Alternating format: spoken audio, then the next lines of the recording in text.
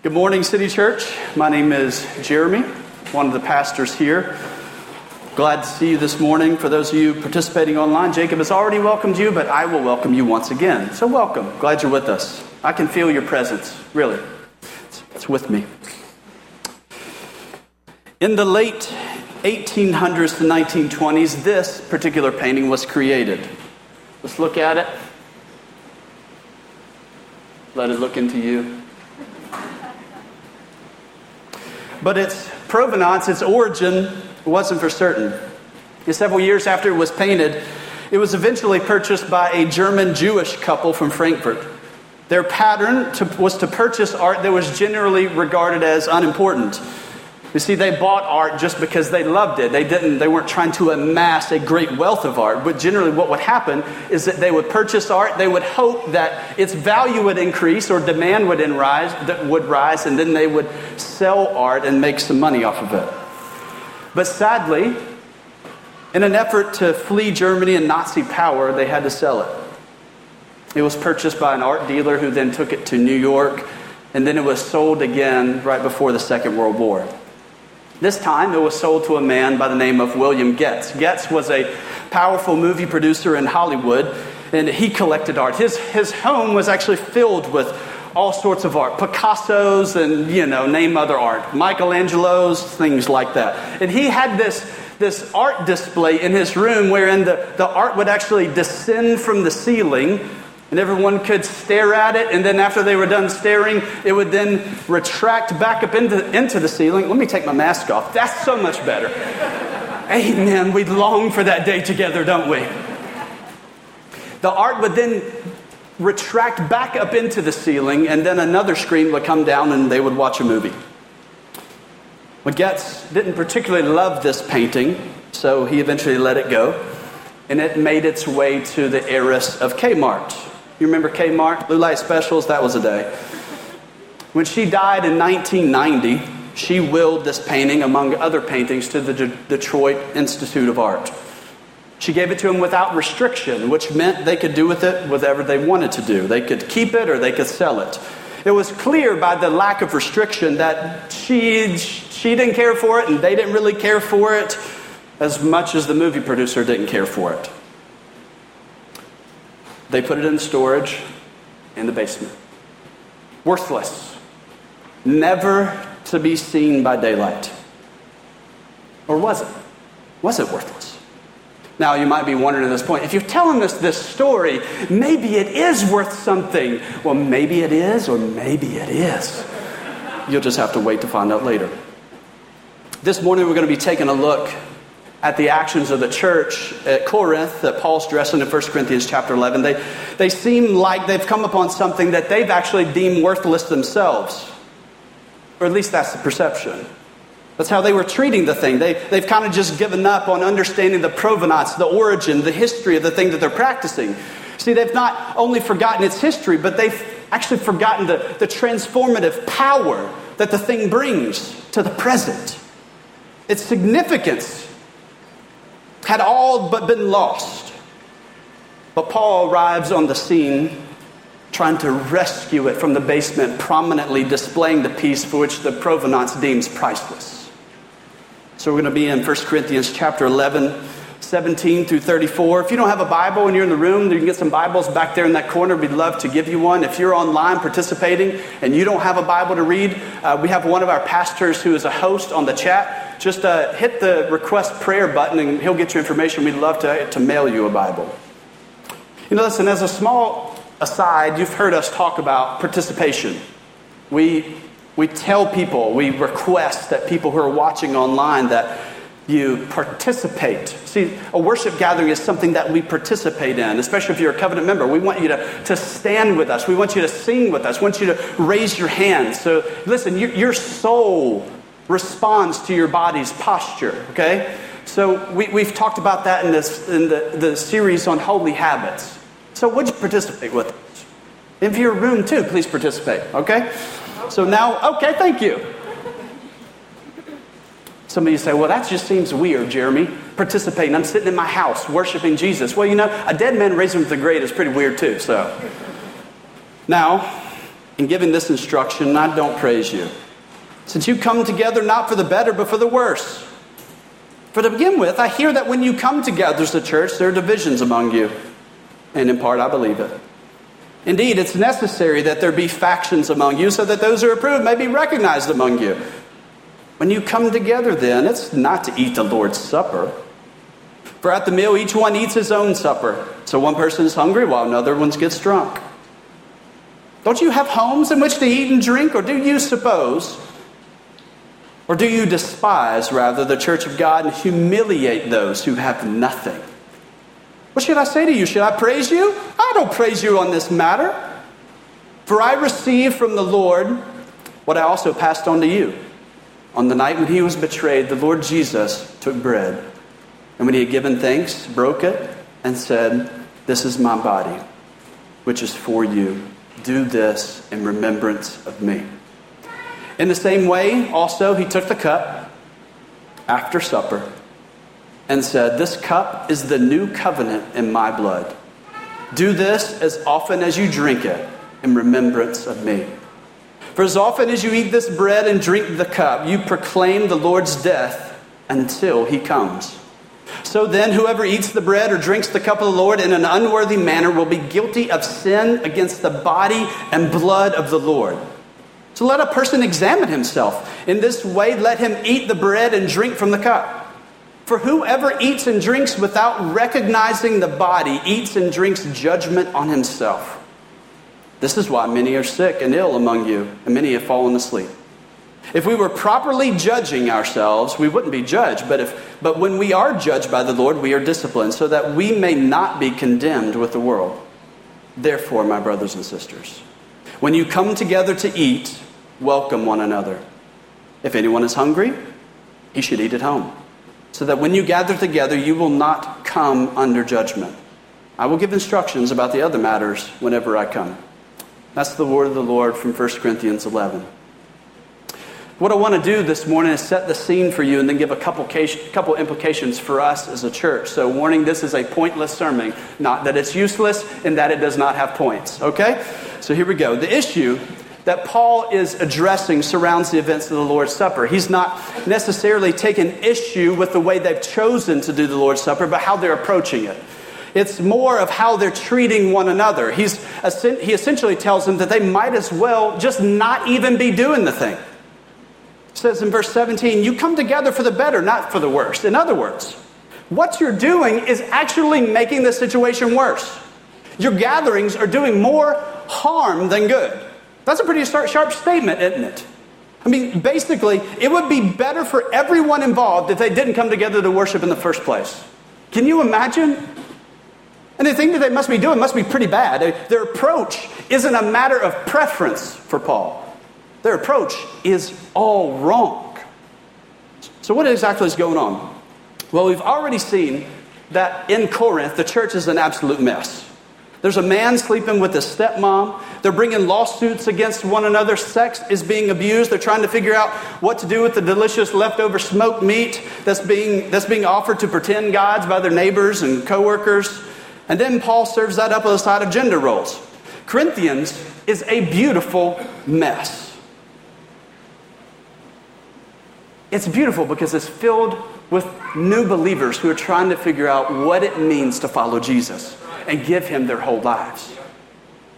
But if all that mess is going on, really, why should we be surprised that they're really just messing up the Lord's Supper? They're also messing up the Lord's Supper. Verse 20 through 22, Paul tells them, look, I know y'all think you're doing the Lord's Supper, but what y'all are doing is not the Lord's Supper at all. It's something entirely different.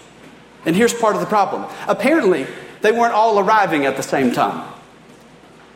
That never happens here, right? No one ever arrives at the same time. Anyway. And then, Paul makes a reference in verse 22 that their actions humiliate those who have nothing. This gives us a small picture into what is actually going on in these worship gatherings. So there were two groups of people. There were the people who were arriving early at the Lord's Supper, and then there were the people who were arriving who didn't have anything, who had nothing. Going back up to verse 21, the people who are getting there for the early bird special and happy hour aren't there. They aren't waiting for the other people to arrive. they're filling themselves up with food and wine. And then when the other people get there to get something, to get some prime rib and some Cabernet, they have nothing. They have leftovers. It's like they're eating tapas, and they've completely missed out on the prime rib. Mind you, these were full meals. It's not like what we do now. Recently, because of COVID, we switched to these little cups that have the prepackaged wafer in them. And you should have gotten one when you come in today if you're a follower of Jesus. Someone called that recently a Jesus Lunchable, and I'm like, that's perfect. It's just a little snackable. It's not going to fill you at all. It's not a feast. These people were having a feast, okay? You see, the division that Paul is addressing is how the wealthy are treating the poor. Most likely, the wealthy are people who are arriving early. You know, they're business owners. They're part of the ruling class.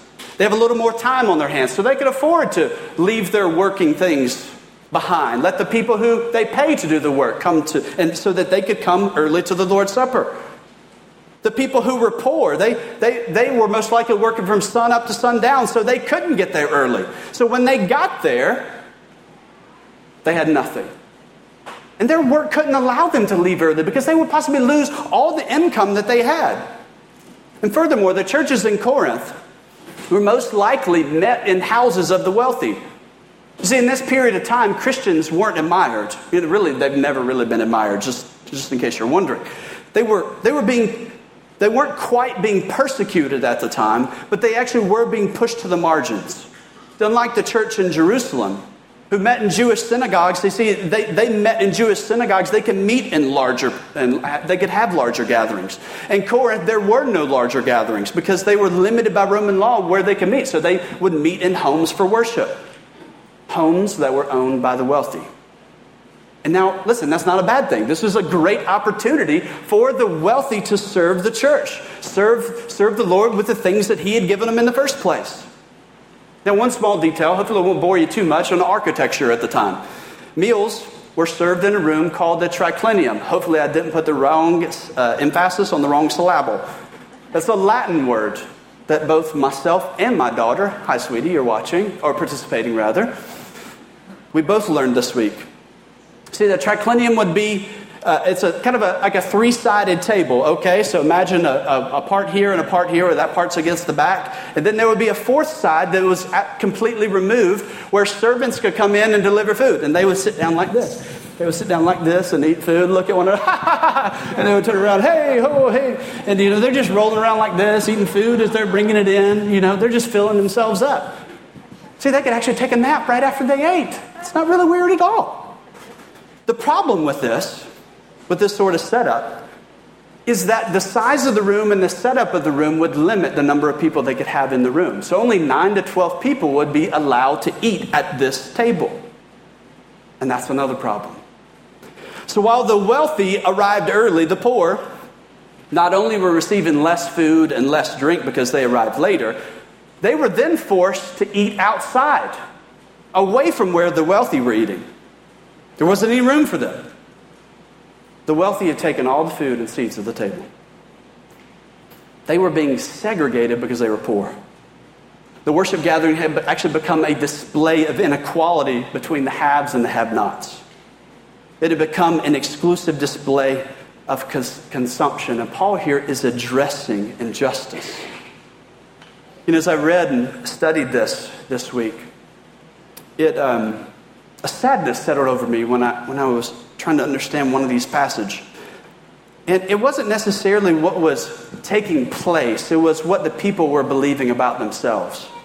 In verse 19, we have this really hard verse to understand. Paul says that the issue between the wealthy and poor were necessary so that the approved could be recognized. Like, what does that mean? So here's what I think this means after I read a lot of commentaries on it. Paul's being sarcastic. He seems to be repeating a phrase that he's heard other Christians say. This is the phrase, yeah, well, we got to have these differences so we can know who God has really blessed. Christians at the time thought that if they could be the ones who got there early, that they would be the ones who were blessed by God. Listen to that. Listen, that does not reflect at all the heart of God. If I could only measure up, well, then I'll be blessed.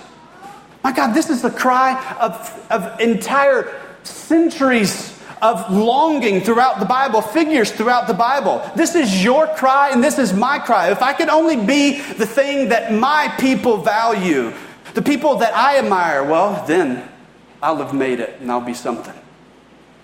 This is what sets Paul off. They've turned the worship gathering into a striving for position and power, and that striving for position and power and prestige displayed itself in the Lord's Supper. See, when they came together, they might have spoken about Jesus' coming kingdom with their words, but in their actions, they were completely undoing and making following Jesus a restless pursuit of striving. And the wealthy?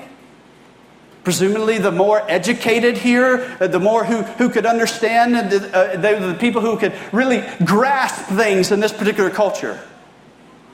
They were completely missing it. And why is that? See, they were taking cues from the culture. This sort of thing was normal in Greco-Roman world. The wealthy ate the best. They invited the people who were like them to dine with them, and then the poor and the servants, they would just have to eat outside. You see, culture had informed their worship gathering. And that's why Paul says what they're doing is more harm than good. It's like the paintings stored in the basement of the Detroit Institute of Art. This worship gathering was worthless. So Paul, in verses 23 through 26, he sets out to help them once again understand the provenance, the origin, the history of what's going on in the Lord's Supper, its significance, its worth. See, most importantly, he wants them to see how the Lord's Supper shapes them into a holy people, a people who are other together. They were once a people who were a long way off from God, but he in his love has attached himself to them by their trusting in Jesus. And now they've become a different kind of other. They've become holy. God has made them holy and attached them to himself in relationship. So, what Paul does is he goes back. He goes back and recalls to the Corinthians the events of the night Jesus was betrayed. See, he's trying to remind them of when Jesus told his disciples to physically remember the sacrifice he was getting ready to complete. So Paul goes back to those events of what Jesus told his disciples, but what Jesus is saying goes back even further to the events of the Old Testament.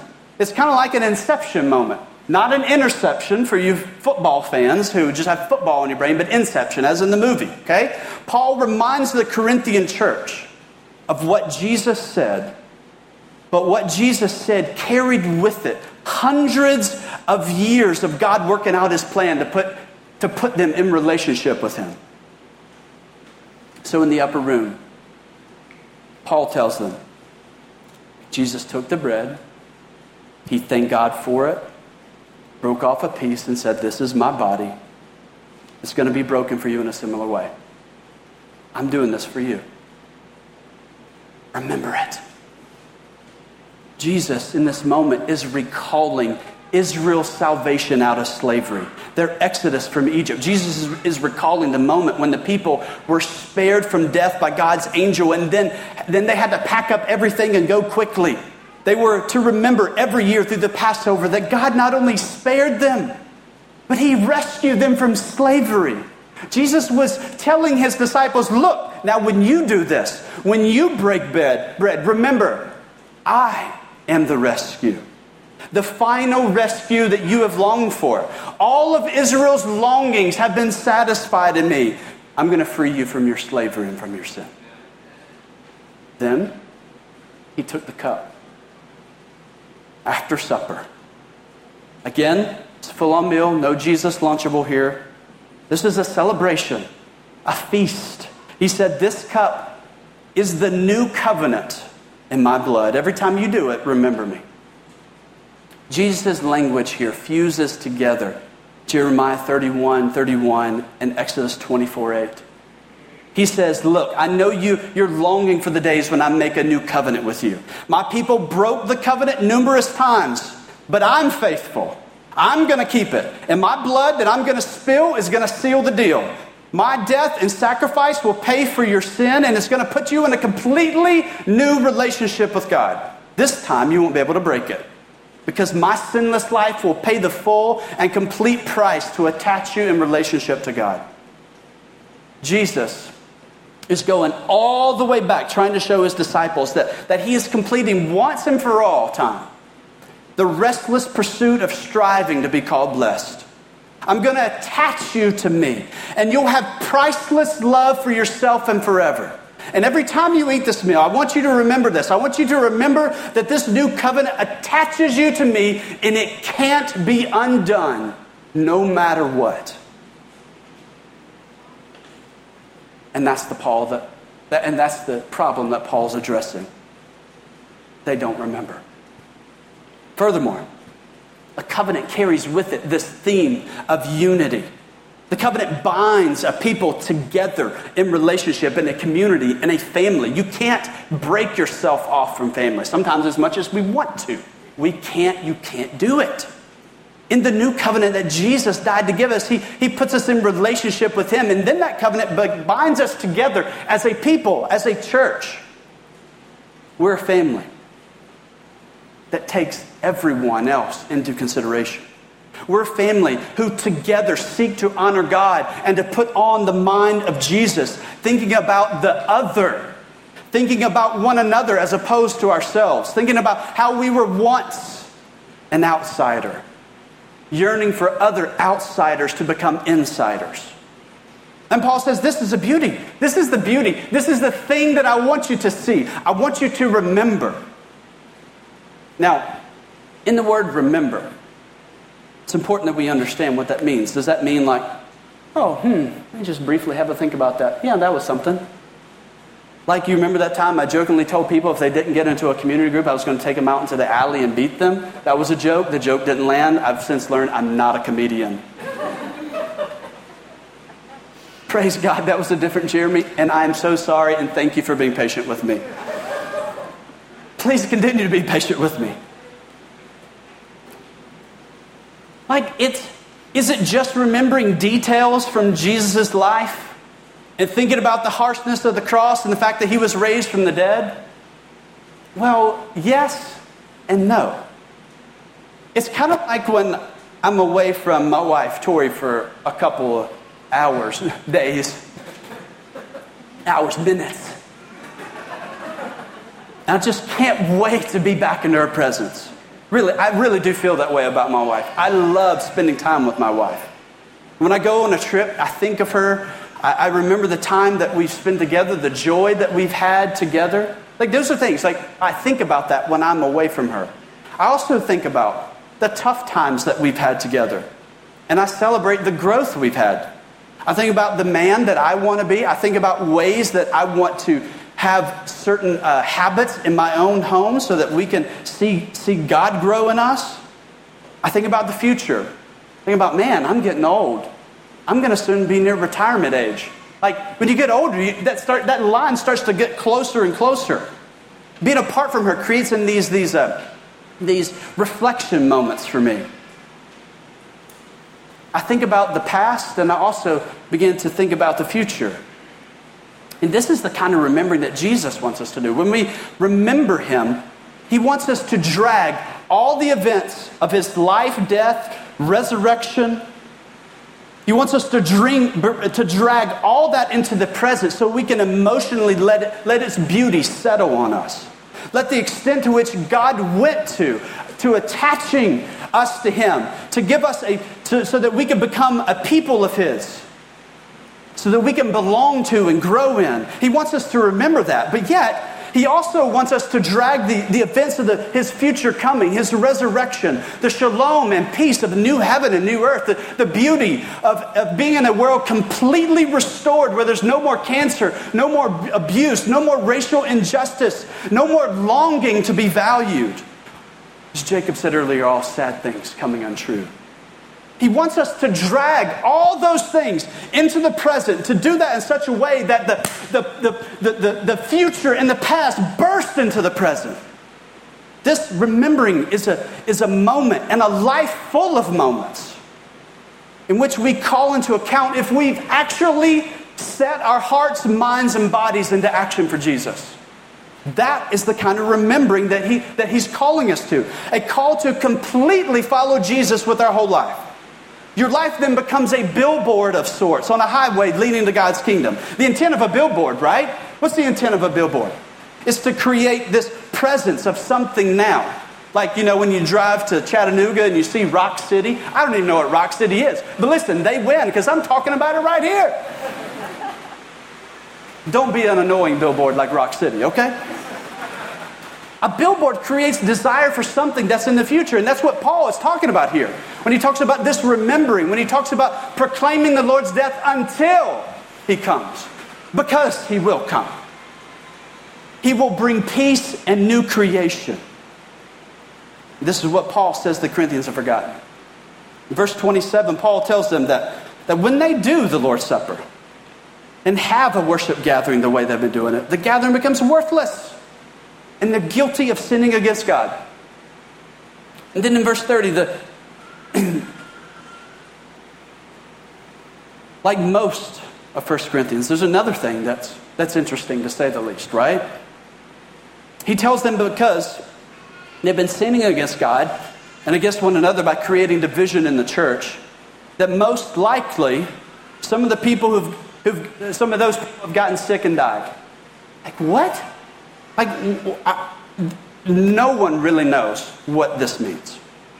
Because they've been mistreated the Lord's Supper, this probably explains why some people have gotten sick and died.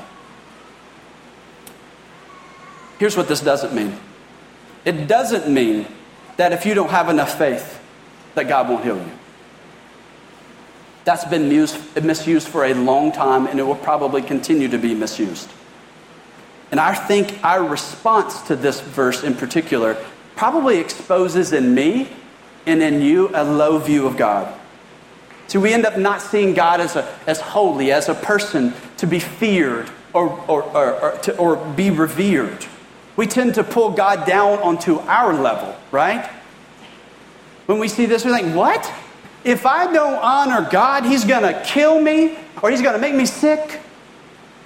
You see, in that response, even in me, as I read that, it shows a pride in me. Rather than calling God into question about what he can say and do, the humble learner will say, just like Isaiah, oh dear God, I am not at all worthy of you. Thank you for attaching me to your family. Would you please help me to honor you with everything that I have? And that's exactly what Paul tells them to do. To examine themselves. Then in verse 28, it says, if you were properly judging or examining yourselves before you came into the worship gathering, you wouldn't receive the severe discipline of God. And when you do receive that kind of discipline, it's so that you're not condemned, so that you're not forever detached from God. Discipline is for your good. But Paul says, how about spending some time examining your motives and your actions before you come into the worship gathering? For God's sake and for the beauty of the church, check yourself before you wreck yourself.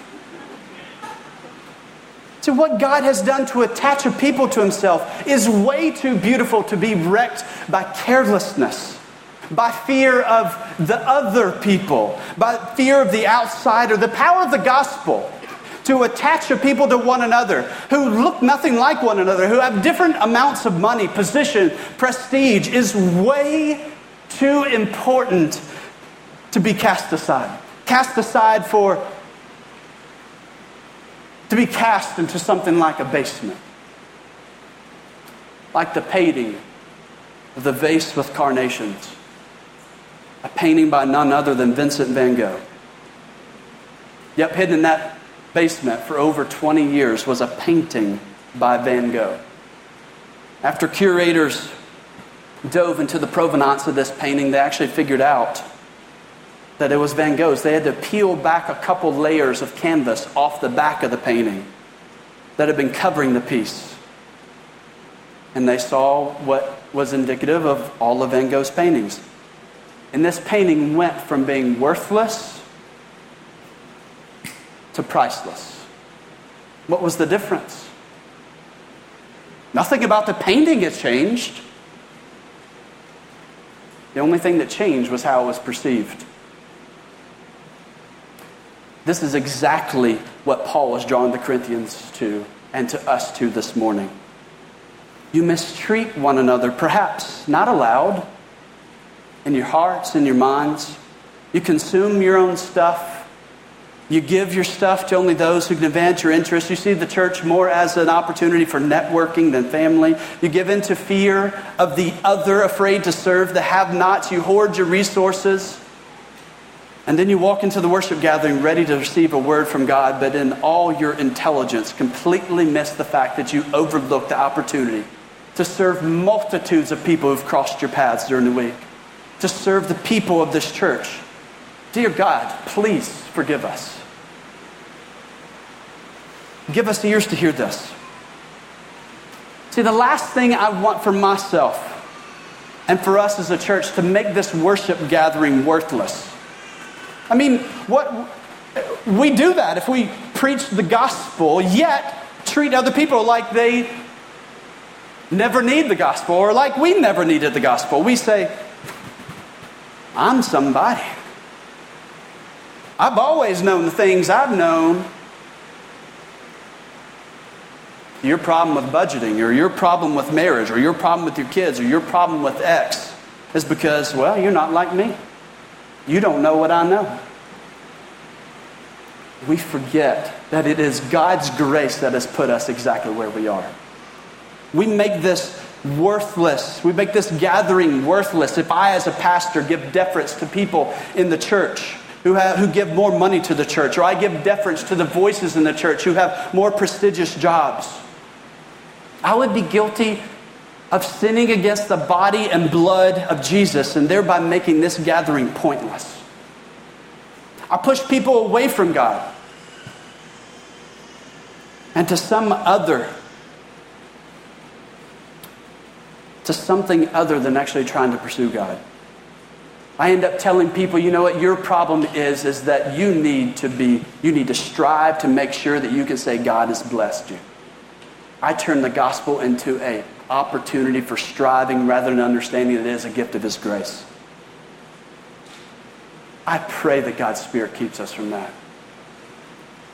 You see, it's not this worship gathering or a particular style of worship that will ultimately capture your heart and keep you attached to God and His people. This is one of many churches in this city who are filled with people and pastors who are earnestly seeking God and asking Him to reveal Himself and for His Spirit to move. Now, I would say to you who are looking for the best and the greatest, look, if you, as the old saying goes, careful and find a perfect church because you're going to ruin it once you step inside. See, it's not what happens in this gathering or in the other gatherings across this church that needs to change. It's our perception of the worship gathering that needs to be changed. It's the perception of this people of this room. It's your perception, rather, of the people in this room that needs to be changed. This room is filled with people, and there are rooms all across this city who are filled, that are filled right now worshiping Jesus. And listen, those people are created in God's image. City Church we are not filled with a burdensome people who get down on us, who make us down and ruin our plans, who call us at the wrong moment to confess our sins, or at the wrong moment because we don't want to hear their mess, or we don't want to bestow grace upon them. If that's the case, we've most definitely forgotten that we have ruined God's plans time and time and time and time again. Furthermore, it's your perception of God that needs to be changed. We have a God who's not only rescued us and attached us to Himself, but He's also entrusted to us His Holy Spirit to empower us to serve not only the people within this church, but listen, your neighbors, your coworkers, the poor and homeless that hang out right under that overhang right out there. I mean, that is if we don't fear them. See, that's part of the problem of right now living in this culture that we live in. See, we swallow hook, line, and sinker the preaching of our favorite political party that says, well, if X group is dangerous and we give them power, they're going to destroy our life, they're going to destroy our city, they're going to destroy our country, they're going to destroy our world. Don't vote for them. And the first time we hear someone say something that we think is attached to a particular social group or a political group, we file them in the people to fear folder.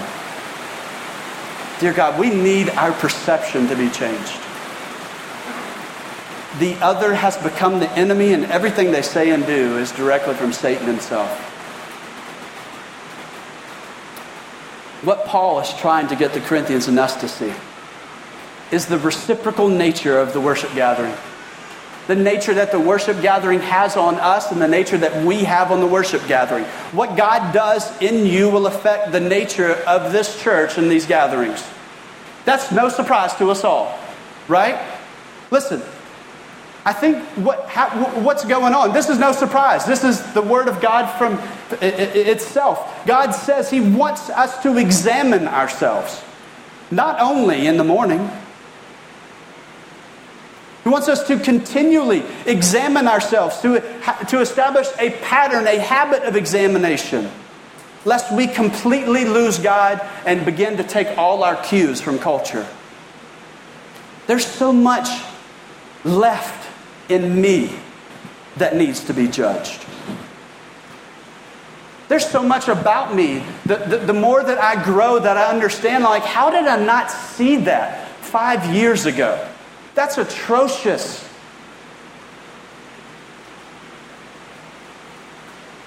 Listen, if I'd let God examine me regularly, the effect of that on my life and on this church is going to be noticeable. Will it not? What the Lord does in each of us individually has an effect on this worship gathering. This church will go unchanged if we don't let God examine us. And listen, that sounds like an absolutely dreadful existence, and I do not want to be a pastor of that church.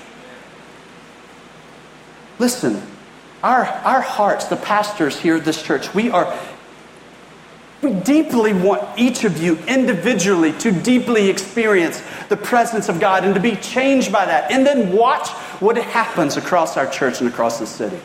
Conversely, if what we do in here looks nothing more than like the culture around us, it will have no power on us as individuals. It will be pointless. It will be worthless. If we make the comfortable more comfortable and we afflict the afflicted, we've lost. No, we seek to unleash the word of Jesus to afflict the comfortable and to comfort the afflicted. It's a people together, us together, who confess sin to one another and then comfort one another in the middle of brokenness that will most deeply affect the lives of individuals and outsiders as they then set foot in this building, as they set foot in our homes, as they set foot into your cubicles, as they set foot, as it were, into your Zoom meetings. It's your perception of each that will need to change. It's not other people who should start first. That's where we typically get it wrong. Well, if that person changes, my life will be just great. That's not, listen, it's us. It's the work that the Lord needs to do in each of us first. Listen, you start doing that and you start to see how the Lord begins to change the people around you. For God's sake, here's another thing, right? This is actually in my notes. Can we sing like the gospel is actually beautiful? Can we sing like it actually matters? Can we sing like we actually long for new creation until He comes? I know some of you say, well, I just don't feel like it. Well, sing yourself into belief, as Jacob says. Dear Lord, how do you expect to get there if you don't take in the beauty that God has given you, taking advantage of it? Listen, one thing I want to acknowledge, listen, right now, like I know life is hard. It is hard. We're tired of politics. We're tired of COVID. We're tired of racial injustice and unrest. City Church, now is the time to step in and be a calm presence of Jesus. To take His easy burden and His light yoke. Listen, He'll be tender with you as you take the steps of action steps of remembering. And remembering takes hard work. And as you've heard already, I've interchangeably talked about the Lord's Supper and the worship gathering. And in Paul's mind and in the New Testament, they're really close to being one and the same. You can't seem to have one without the other. Now, here at City Church, we take the Lord's Supper or Jesus Snackable about every 3 weeks. And we've talked about, should we do that more regularly?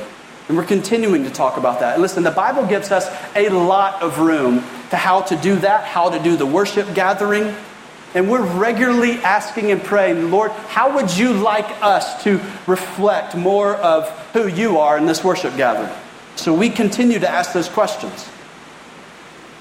But just like you can wear a wedding band without ever being married or devoted to your spouse even, you can receive the Lord's Supper every day and still not be deeply changed by it or be deeply attached to Him. That's Paul's argument here. And yet, I think the regular timing of the Lord's Supper is supposed to trigger for us the need to examine ourselves and so that we can desperately see where we need God's grace. To look deeply into ourselves and to say, have I truly remembered Jesus?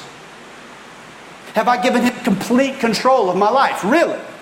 Am I in service to Him, or is He in service to me? The Lord's Supper has a significant power over us to help us ask these questions, to help us have an appropriate posture. And that's why I think this should be done not only regularly here in the worship gathering, but in community groups. I'm not instituting this. This is just Jeremy's thoughts as he studied the Scripture this week. In many ways, Lord, thank you, Lord, for the rain. Can we acknowledge it? It's loud in here. I take a nap. In many ways, this is already being done in community groups. At least pre-COVID, right? So how should this be done? Well, I think there's lots of room to put this into action. I mean, you could even put this into play like the Quakers do, which is another a group of followers of Jesus. I mean, they see every opportunity for a meal as an opportunity to do this. There's many different traditions. I don't think anyone or anyone does it even any better than the other. So what does this look like in community group? Well, first of all, prepare yourself. Before you go to community group, before you come into worship gathering for that matter, prepare yourself. Ask the Lord to show you areas of your life where He's not reigning supreme. And then go to group. Whoever leads that group, take some bread, take a wafer, take a tortilla, break it. Have a visible reminder of what Jesus calls us to visibly remember. And give thanks. Go to the table or various places in your group. And rather than talking about the weather or politics or sports, look one another in the eye and say, hey, how have you failed the Lord this week? And then when they tell you, say, you know what? Here's God's grace. You're forgiven. And you do the same. And then, after that meal, because you do this at the end, then you say, hey, let's make a toast all together, recalling Christ's death in our place, and let's long for His return together as a community. Do you see how doing this with the same people, week in, year out, can have a shaping effect on you? It's a people who come together to confess, to celebrate, to bless. And the City Church, I believe there's deep joy to be found in that. Listen, because of God's grace, He took us, a people who were other to Him, a people who were on the outside. He attached us to Him so that we could be with Him. He took us and made us holy and then placed us together for one another. So let's examine ourselves. Together, let's see the beauty of the pricelessness of what God has done for us. And let's remind one another of that, because listen, we need to get out of the basement. Today, we're going to receive the Lord's Supper in just a moment. Here's how we do that. Normally we do that together in groups. Because of COVID, we're not doing that right now. But some of you have come together in groups, or you're sitting in the same row with people. So I assume that those are people that you deem as well. Not safe, we're all safe. But people who you deem as well. For those of you participating online with your families, those who are in the room with you. Here's how I want us to do this, like we normally do. Let's just practice this in a miniature fashion. Speak to one another. This is how I have not honored the Lord with my life, and I want to receive the blessing of His grace. If you're not a follower of Jesus, like I said, this is pointless. So I invite you right now to think about, think and ponder on, yearn for, ask God to show you how to see that what He has done for you is a beautiful thing, that you don't have to strive anymore to be called blessed. So right now we're going to have a moment of silence for you to think about that. I don't have one of those. Can someone Jacob, can you bring me one of those up when you come? We'll have a moment of silence, and then I will pray, and then I will read Scripture, and we will receive the Lord's Supper together.